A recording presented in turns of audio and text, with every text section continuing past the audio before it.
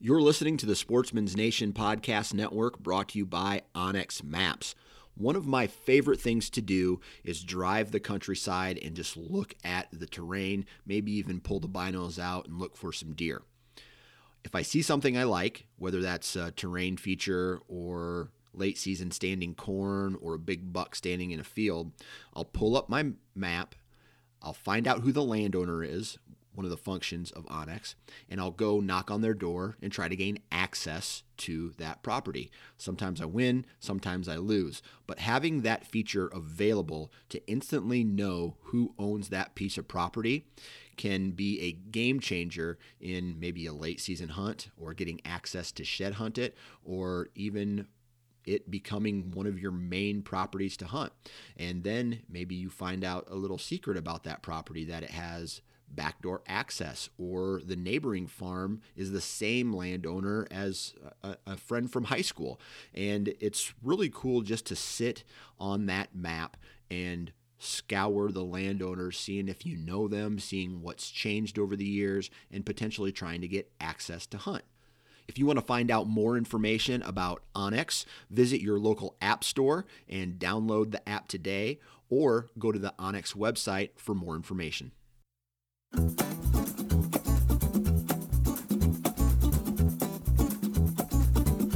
Ladies and gentlemen, welcome to the Iowa Sportsman Podcast, the number one source for hunting and fishing information, strategy and tactics, as well as conversations surrounding conservation efforts and other outdoor activities in the great state of Iowa. I'm your host, Dan Johnson, and this episode of the Iowa Sportsman Podcast starts right now. Hey everybody, welcome back to the Iowa Sportsman Podcast. I'm your host, Dan Johnson, and today we are joined by the publisher of the Iowa Sportsman magazine and website, Patrick McKinney, and the conversation today revolves around late season strategy and tactics. Basically, a good reminder conversation about do's and don'ts for hunting the late season. We talk about food sources, we talk about bedding areas, cover, we talk about clothing, we talk about going to the restroom from your tree stand or ground blind. Lots of good conversation, lots of good information. Even if you are an experienced hunter, it's always good to have these little reminder conversations that say, oh, I forgot about that. I need to make sure I do this, or I do that, or I need to look for this. So hopefully you guys enjoy it. But before we get into this podcast, we got to remind you all to go visit the Bondurant Custom Furniture website, bondurantcustomfurniture.com, and take a look at all of the custom furniture pieces that these guys create. They're very good at what they do. Go to their website, bondurantcustomfurniture.com, go to their gallery and just take a look at everything that these guys make. One of their specialties is they take old whiskey barrels and they refurbish them into tables and chairs and pieces of art and lighting fixtures. You name it, these guys can do it. So bondurantcustomfurniture.com. Check it out. All right. We've done our commercial. Now let's get into today's late season podcast with Patrick McKinney. All right, joining me today is the publisher of the Iowa Sportsman magazine, Mr. Patrick McKinney. How's it going, man? Good. I'm doing well. How about yourself? I can't complain. I blinked, and November's long gone. And although I hunted 13 days in a row during the rut, I felt like bow season didn't even happen this year. Yeah, I kind of know the feeling. It seems like that happens more often than not nowadays. So. Right.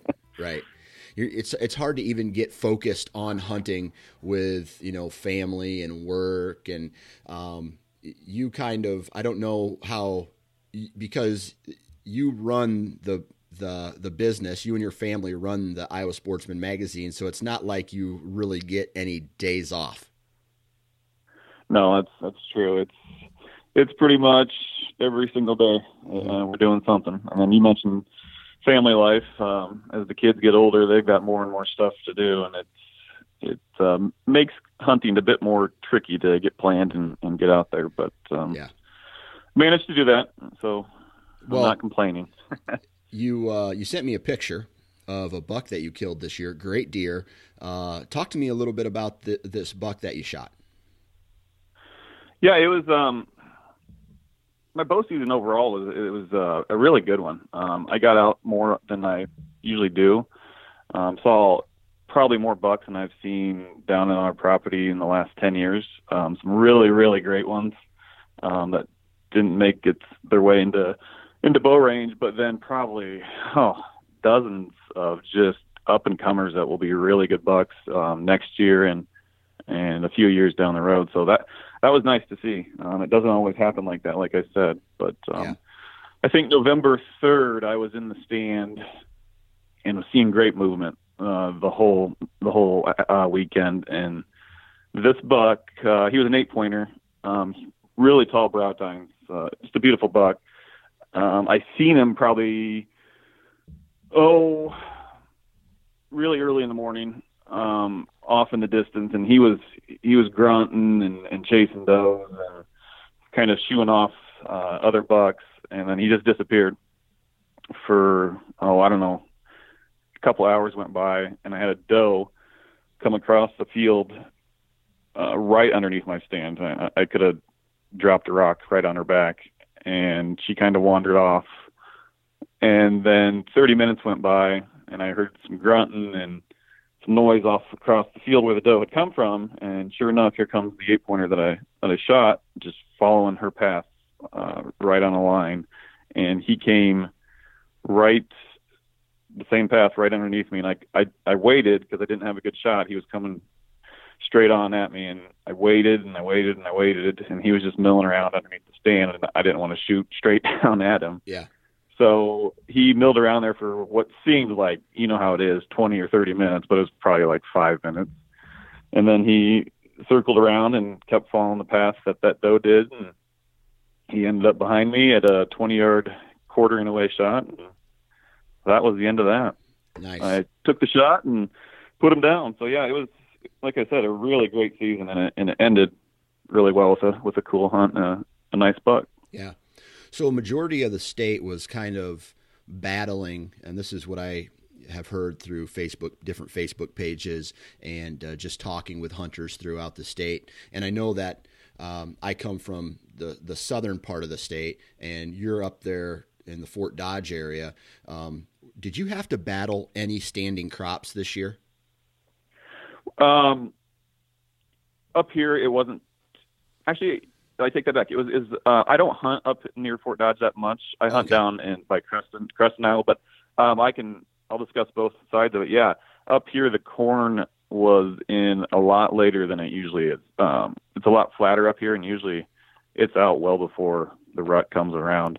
Now down south, West Iowa and Creston, we battle that every single year. It's more hilly terrain, rolling hills, and it's tougher to farm down there. And where we hunt, we've always got to battle corn, and it's always an obstacle we face because you know the deer are hiding out in there. Yeah. And it's just more cover. It's just like adding timber to more timber. So yeah. But yeah, I've heard that all across the state too. It's been one of those years where the crops were late and a little bit more difficult to probably see all the deer around your property. Yeah. And that played a huge impact on my rut this year. I mean, I just didn't see, I had my tree stands in some really good locations, and typically in the past they have provided excellent deer movement in these areas. And man, when you're talking about thousands of acres of standing corn within a mile from the property that you hunt, they're not concentrated anymore like they normally are in the timber. And man, I just battled that, and luckily I got an encounter with a nice mature buck, but it just was kind of a grind of just 2-year-olds. I mean, all I saw was 2-year-olds. What I felt like was for like 10 days, and then finally this boy popped out, and I got an opportunity at him. But I know a lot of guys were battling standing crops. With all that said, now are on some of the properties that you're hunting, do you feel like the crops have since come out? Actually, no, they haven't. We were down there, and it was There is probably around where we hunt, probably about 300 acres of standing corn still in. Yeah. And yeah, so I don't know what they do, if they claim crop insurance on it or what, but we've seen corn in there all year round, and they come in the spring and do what they need to do with it. So it's tricky down there, but I was very surprised with the number of bucks I did see during bow season with all the standing corn. It was one of those years. Usually they hang out in the corn, and it's difficult to see that many bucks, but for whatever reason, I guess it was a kind of a great year for whatever reason. Yeah, absolutely. Okay, so you mentioned something about opening shotgun season for first season. We are recording this on Friday. What's the date today? I don't even know. This is sad. Today is the 13th. All right, Friday the 13th. We're recording this on Friday the 13th, and second season shotgun opens tomorrow. Do you guys do shotgun hunting at all? We used to. We used to all the time. Then we took probably a 6-7 year break for whatever reason, I don't know. But then this year I actually did take a buddy out and went down to our property by Maxburg, Iowa, and went first season shotgun again. So it wasn't. We didn't have that much success. I'm more into with two guys. We had the plan of just sitting and waiting, and we didn't have that much property to hunt, and we have 160 acres down there. Yeah. And if we push that, then we're done for the day, and we didn't want to be done after an hour. So we just kind of sat around all day and saw some decent deer, but we were kind of waiting for a mature deer, but that opportunity never happened. So it was good just to get back out. Yeah. During the first season, and it's really kind of cool to see all the hunters, and because the hunters were out, they were everywhere. Every lane you go to, they were a bunch of hunters pushing the timber. Yeah, it was. It's always fun to hear the shots go off too. We had one group to the south of us that I think the guy must have had a really extended tube in, because it was like 10 shots in a row. Yeah.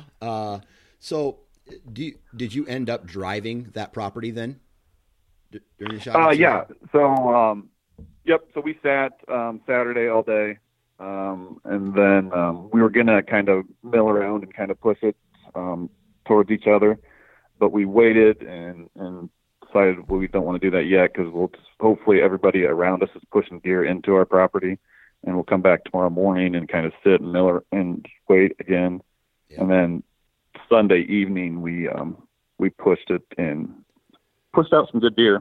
But again, we were after a mature deer, and we just didn't see one that we wanted to take a shot at. Yeah. So, in the past, have you guys been part of like a big group of people? Because my shotgun experience has been big deer drives, and then one year I almost got shot. And that was the last year I ever did anything with a deer drive during shotgun season.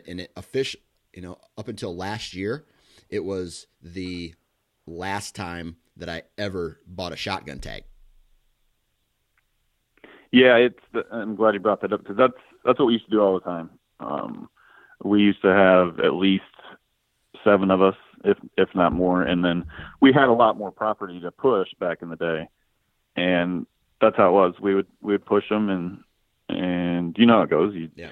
It's a good way of getting a lot of shots at deer. But and I'm not saying anything bad about party hunting and pushing, but I had kind of the similar experience. And that's probably why I took a little hiatus. Is we had some people in the group that honestly probably shouldn't have been there, and shots were getting a little too close.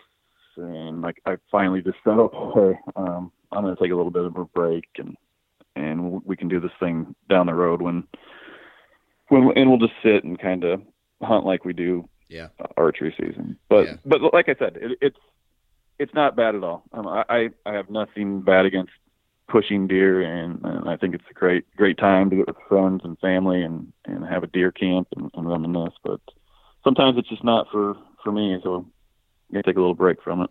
Yeah.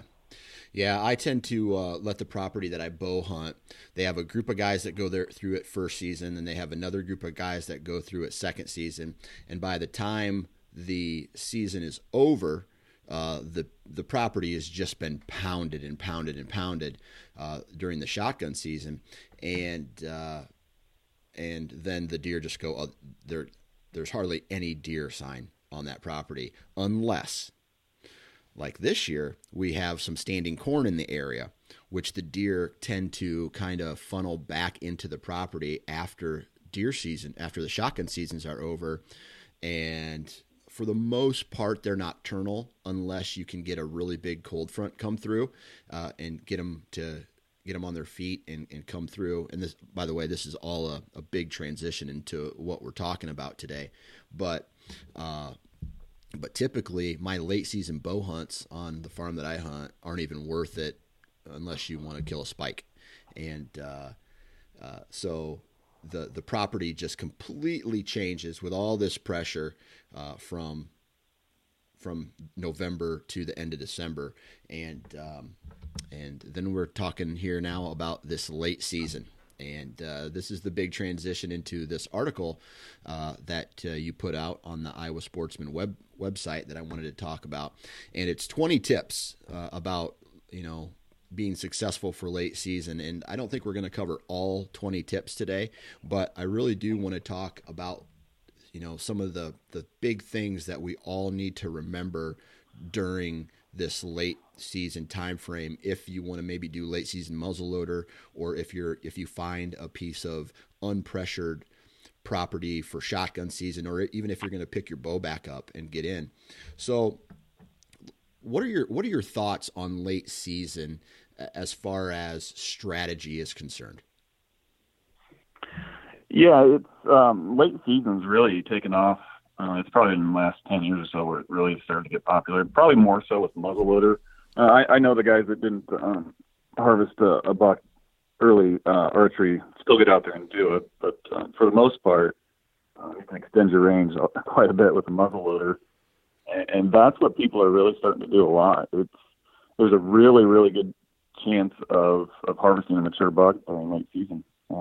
I wouldn't say as good as during the rut, but pretty close if you follow some of the tactics or the tips and strategies that kind of this article covers. And when it comes to late season, you kind of hinted on it already with mentioning corn. Food is king. It is.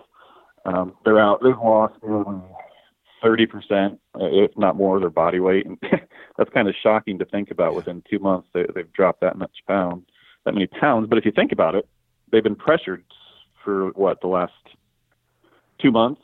The rut takes a lot out of them.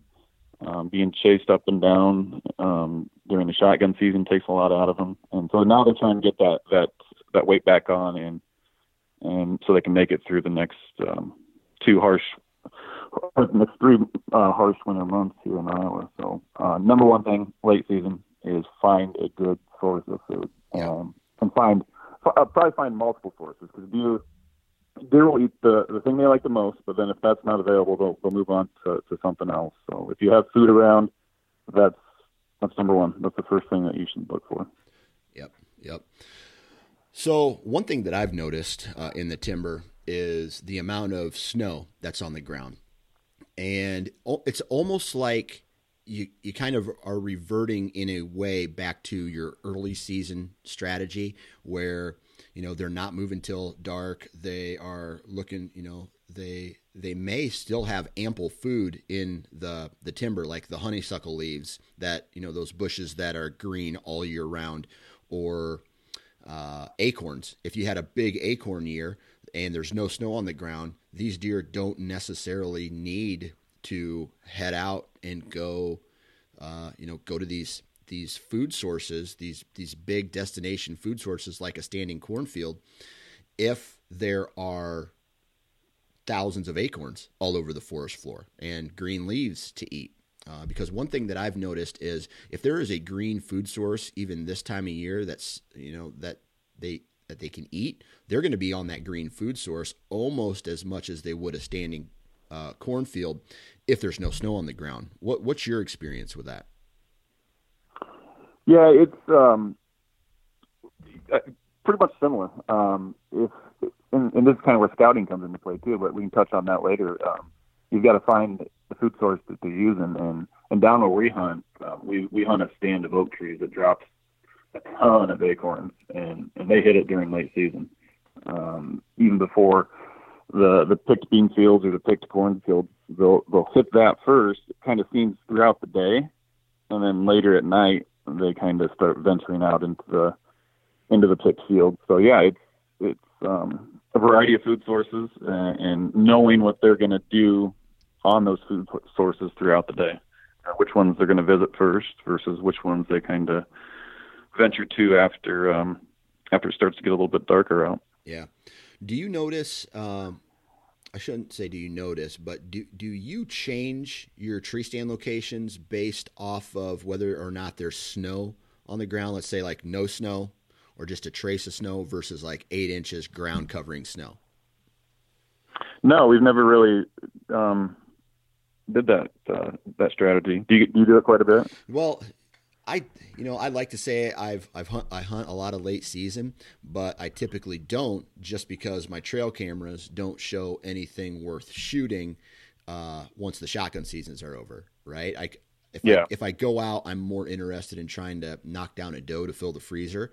But what I'm starting to see is trends over the years where, October 1st to October 15th, there's not a ton of daylight movement on the farms that I hunt. And that's the same thing with, you look at October, November, December as this big bell curve with deer movement being at its peak during the peak of the rut.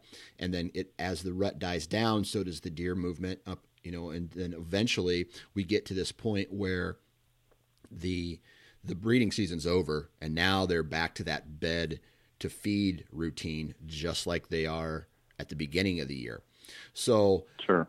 What I've been thinking about lately is just trying to go back to some of these early season locations in some of, because me, I'm not a field edge hunter. I don't like to hunt field edges unless I absolutely have to, because early season, if you're on a field edge, they're not getting to you until dark. Same with late season for the most part, unless you have this huge cold front, you have an unpressured property, and you have standing corn. Let's just say those three things.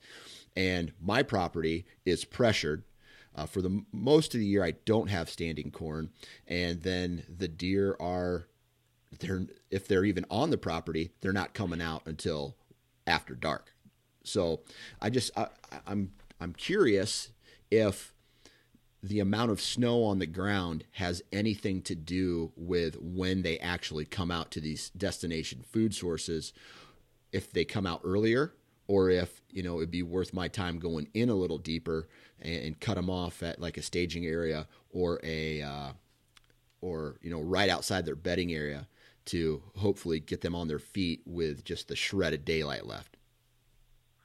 Yeah, I think you kind of hit the nail on the head with bringing up deer aren't so much lazy during late season. They're just smart. They're trying to conserve that energy, so they're going to bed really close to a food source. And personally, I don't think they're going to move unless they absolutely have to. So you might be onto something of moving stands back away from the field edge in a staging area, or in a kind of transition area closer to a bedding area than you would usually get to. That would probably be a really good idea. Yeah. So, when there is a lot of snow on the ground, do you ever do some new scouting? Like, basically using the snow as indicators of where the deer are moving and then setting up off that? Or are you going to historically good tree stand locations? No, when we late season hunt, we always I said food's probably the number one tip and tactic or strategy, but a close second's got to be scouting. Yeah. The old adage goes, if you want to shoot a big buck, you got to find a big buck, and that's really true in the late season. We'll we'll take probably a day's worth of hunting and trade that in for scouting, just to see if we can't locate a mature buck in the area. Now we might not see it, but we can tell by sign, or we'll move some trail cameras around and see if we can get something on. We get a photograph of it. But yeah, scouting is really, really important. Yeah. And then if we need to, then we'll adjust accordingly and set up where we need to, where we think we've located a mature buck. The best way is for us down south, West Iowa, is seeing if we can't just glass the hillside in the later evening hours. Got you. And if something comes out. So, with that said, then, are you guys? What kind of terrain features are? Let me back up even just a bit further. Are you planting any food plots on your farms? We do a little bit. It's kind of tough because there's not a lot of area for us to do so. It's got big timber to the south that we have an agreement with a landowner that we hunt, but then our property kind of kitty corners up to it, and it's half cropland and then kind of like fingers of timber coming out through it. So there's not a lot of area that we can do it. We've got one small plot in this year. But then other than that, it's just kind of thinking that the cropland is kind of a food plot in itself, and hopefully that will suffice for us. Yeah. So you're either relying on the crop field being the late season food source, but you're not necessarily planting any food plots that are for late season. Right. No, we aren't. I wish we could. That would be great, because I know a lot of people do that and have a lot of success with late season food plots. Yeah. I know a couple guys who have lease properties where they, instead of planting a food plot, they will, the farmer will start combining his field. They figure out what the bushels per acre are, and then they'll have an agreement with the landowner to say, okay, I want you to leave, an acre or two of standing corn up, and I'll pay you market value for what you're getting bushels per acre. And then the farmer just comes and, leaves that much standing corn. Have you ever thought about doing that on the properties that you hunt? Yeah, we actually have done that in the years past. It's really a smart idea. It's a great way to leave some food for the deer throughout the year and kind of hopefully draw them in. But yeah, we've done it before, and then I've got a few buddies that do the same thing. Yeah, and it makes sense. Are the farmers pretty open to that concept? The one we deal with is. Yeah. But because we cash rent out our cropland down there, and so we've known him for a long time, and he's really easy to deal with, and I think for the most part, it's probably hit or miss, but for the most part, most farmers would at least listen to the idea. I mean, they're still going to get paid market value for it. So now I don't know if it makes any inconvenience for them down the road, but we've had good luck with it. So. Yeah. All right. Anything else as far as strategy is concerned, where you're sitting, what you're doing throughout the late season to try to connect with a deer?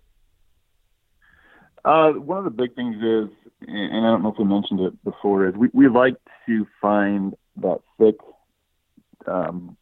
really deep, dense, thick cover on our property.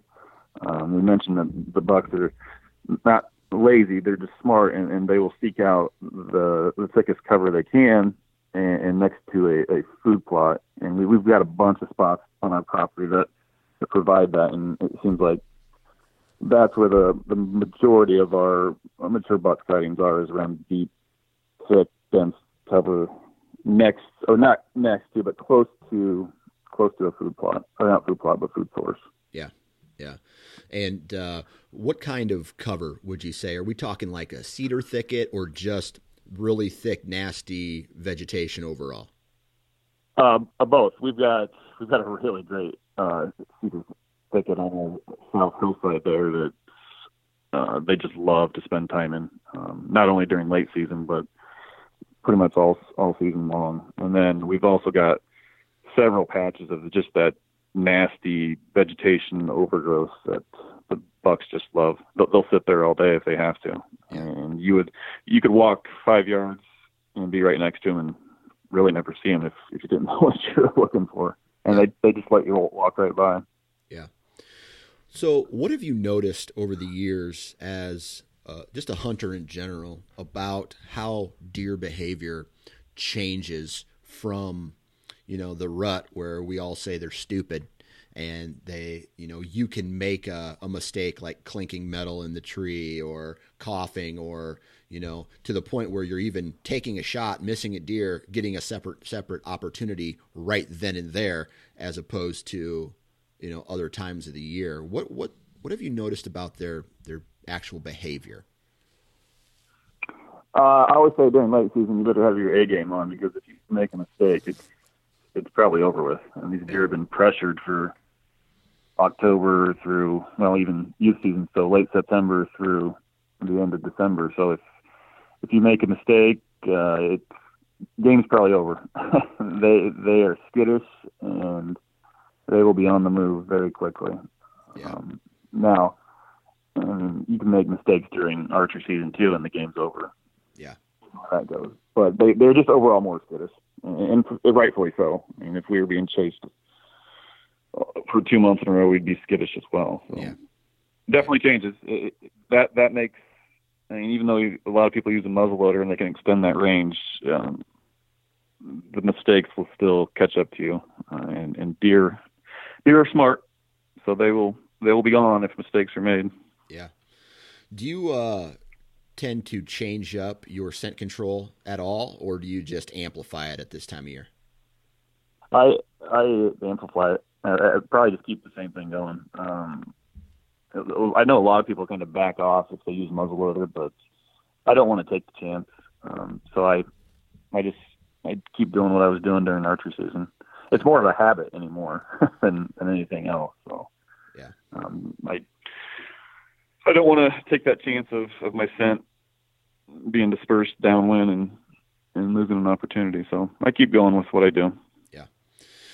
So this November, it was actually, there was like 3 days there where it was extremely cold. We're talking about the, negative temperatures, when I was walking into the tree stand in the morning. Do you have any tips, tricks about staying warm in the tree stand? I hate cold weather. Yeah. Dress in layers is probably my best tip. If you can keep your core warm, you'll have a better chance, and that heat kind of gets trapped within those layers, and it'll at least keep your core and your body warm. But when it comes to like hands and feet, I'm looking for tips myself, because that's the first thing to go on me. I've got 2000 insolent boots, and my feet always go numb. No matter if it's 30 degrees or 10 below, I can't seem to keep my feet warm. So, and I've tried putting those little hand warmers in my boots, but that never works. Yeah, because it needs air to activate, and you're not getting any air in your boots. Yeah. So if there's anyone has advice for me, I will listen, because I got some advice. Cold feet and cold hands. All right. I changed my game up this year, and I was wearing a really big, bulky, the Lacrosse Alpha Burley Pro big rubber boots. I think I had. Yep, that's what I have. Yeah, 200 or 2 big, thick wool socks, and then put them in the boot. And just like you, every late season hunt or cold temperatures would just freeze my feet out. And once my feet go, the rest of my body go, and I'm not even having fun anymore, and I just want to leave, right? Yeah, once your feet goes, the mind goes. Yeah. So this year, instead of wearing my big Alpha Burley Pros, I wore another boot from Lacrosse. It's called the Atlas boot, and it had very low insulation, and I wore 2 pairs, again, of wool socks, but I would walk to my tree stand, and then when I would get to the tree stand, I would put on these boot covers from a company called Arctic Shield, and I'm telling you right now, it changed everything. It changed the game. My feet were maybe a little balmy, but never cold. And that allowed me to stay in the stand way longer throughout the day as opposed to getting down at like 9 o'clock. And especially on those, the one day where it was -7 when I got to my tree stand, I took 2 foot warmers, put 1 in each boot cover, and right on the toe of my boot, and it got a little cold, but bearable cold. And I will not probably go back to a big rubber boot as far as unless I have to cross a creek or something like that. And even then, I'll find a way around whatever I need to go. I think that changed the game as far as I actually went to a smaller or a less insulated boot, put the boot cover on, and it worked all year long. No issues. Huh. Yeah, I've seen you said Arctic Shield. Yeah, Arctic Shield is one of them. There's other brands out there as well. Yeah, I've seen brands like that, and I've always wondered if it would help out. I'm a little leery on what I call gimmick products, but yeah. It makes sense. I mean, add an extra layer of warmth to your body, and you're going to be warmer. So add another layer to your boots, and your feet will be warmer. Yeah, and I think what happens. You may just fold me then. Yeah, and I think what happens a lot is you get the rubber on your rubber boot freezes, and then it don't matter what kind of air you have moving through your boot. It's up against frozen rubber, and that with standing on a frozen tree stand or in a ground, frozen ground, it's just inevitable. And I think what the boot does is it traps the heat from your foot in that, and there's just this membrane. It's not real thick, and it just keeps the cold conditions away from your boot. And I don't know, man. I will do this every year now. No, that makes sense to me. Yeah. So makes complete sense. Whatever can keep you out hunting longer is a good thing. So yeah. Now, like I said, you may have just sold me on the product.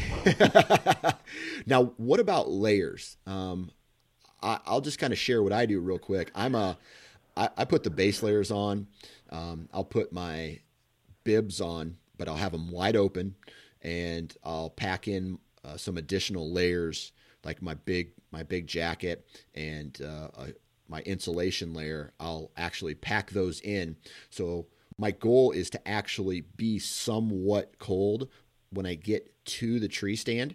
And then once I climb up, I'm a little warm, throw the base layers on while I'm in the tree, and I'm not sweating, hopefully. I'm not sweating and getting wet, and then that takes time to dry and all that stuff. Do you do that, or are you the kind of guy who wears everything in at one time? It just depends. If I have a relatively short walk, I'll put on as much as I can, but that doesn't happen very often. Usually I've got a pretty long jaunt into my stand, and I'll do the same thing. I'll put on base layers, and then I wear bibs too. Excuse me. And then I'll try and pack as much as I can into my pack, and then get dressed while I'm by the stand, because you don't want to sweat. You're putting out more scent, and then B, it will make you extremely cold later on in the hunt.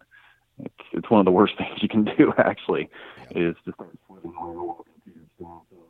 So, I try and, like you said, be a little bit cold walking in, or at least comfortable, and then putting on my layers when I get to the stand.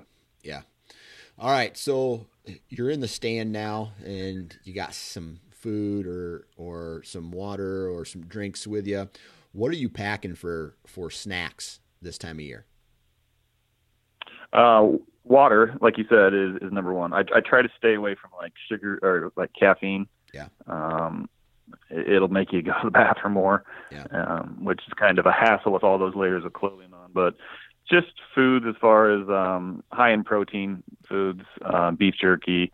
They make some protein bars out there, and some foods that are kind of high in fat. I know fat's not good for you, but it will kind of give you some energy and keep you sitting for longer. Because I don't know if it's like this for you, but sitting in a tree stand is tiresome. It doesn't seem like it should be, but it really is. So if you can have that kind of extra added calories and a boost of energy, it's a good thing to kind of keep your body and your mind going. Yeah, and that's one thing that you mentioned in this article was sugar. Right, sugar burns really quick, really fast, and it's a short-term energy boost for the body, as opposed to something like beef jerky, which burns that energy burns slower over time. And that's one thing that I've noticed over the years, not only hunting out of a tree stand, but hunting out west when I go, like when I went to South Dakota this year, or I went to Colorado on an elk hunt.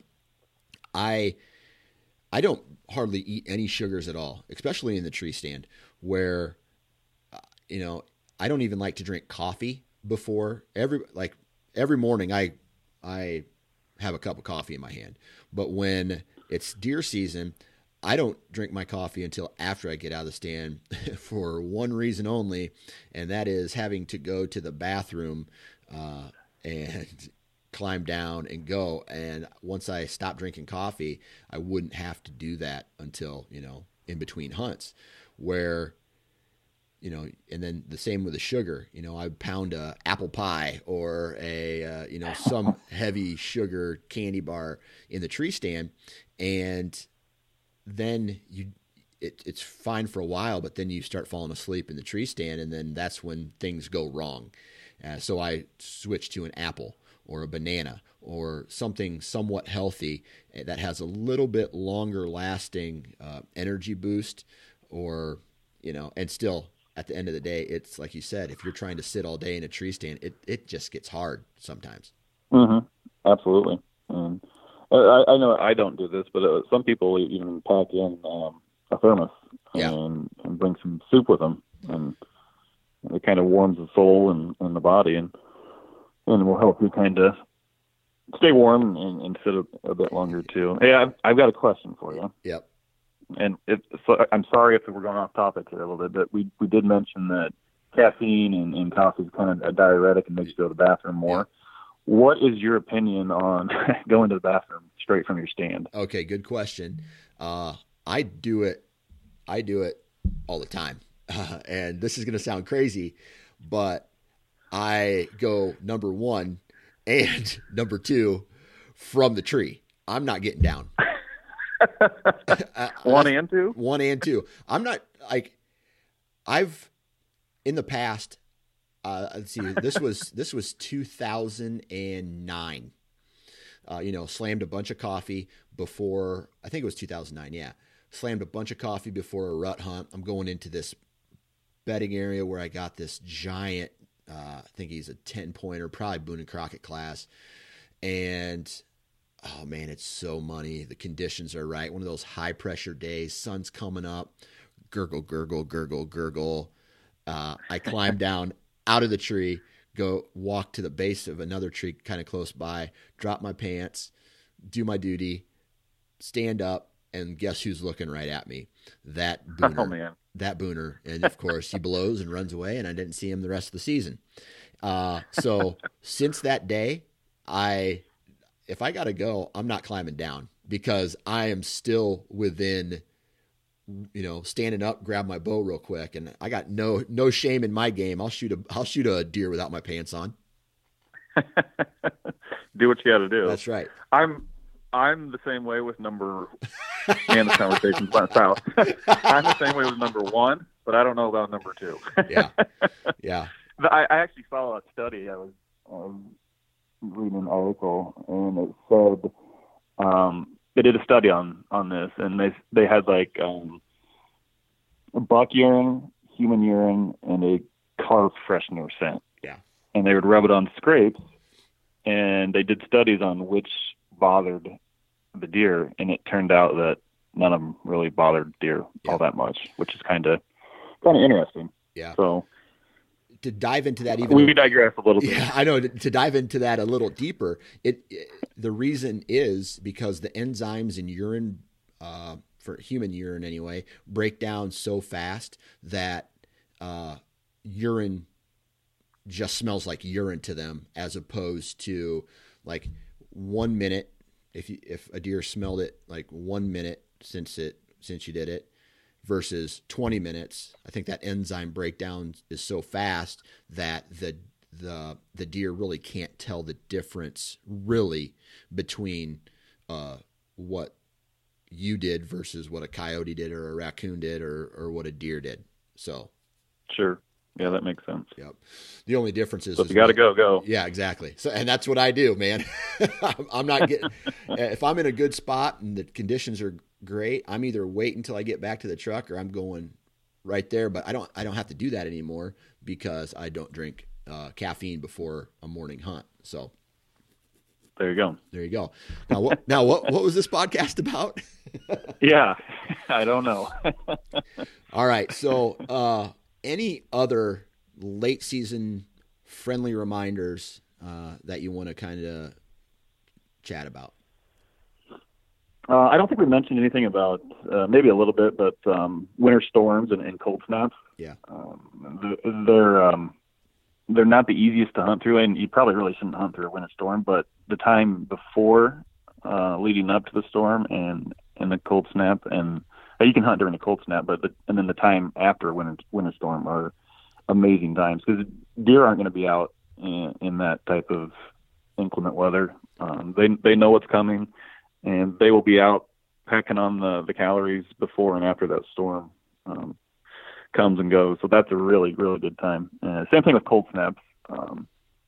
Look, what I've witnessed, and I don't know if it's the same with you, but they kind of tend to stay bedded a little longer during the day and maybe get up on their feet later in the day during the evening hours. So winter storms, cold fronts coming through are great times to be out pursuing deer during late season. Yeah.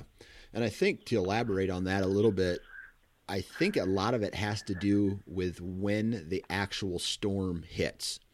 Because let's say the storm is going to hit in the middle of the night.